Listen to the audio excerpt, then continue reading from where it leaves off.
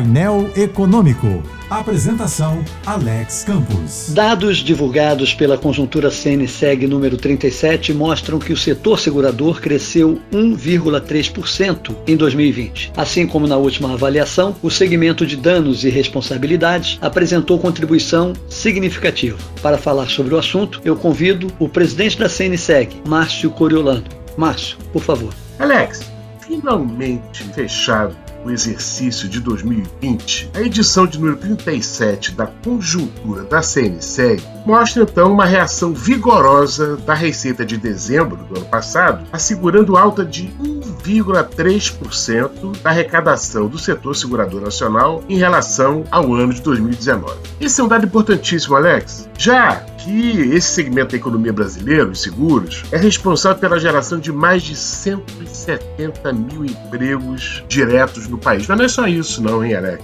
Na verdade, uma característica importantíssima do setor segurador é a formação das garantias dos riscos. O que é isso? Para cada parte do risco tomado, as seguradoras, elas constituem as reservas para garantir esses riscos. Isso, ao final agora de 2020, do ano passado, somou mais de 1,2 trilhão de reais. Um aumento até maior do que o aumento da arrecadação, porque aumentou 7,5% sobre o ano anterior. O setor segurador deu uma demonstração de resiliência bastante importante e também auxilia o governo a cumprir a sua parte, já que desonera o governo de vários gastos que são suportados pelo seguro. Obrigado, Márcio. Vamos continuar trazendo análises e detalhes sobre o desempenho dos segmentos do setor segurador no próximo programa. Esse foi Marcio Coriolano, presidente da Confederação das Seguradoras. Eu sou Alex Campos.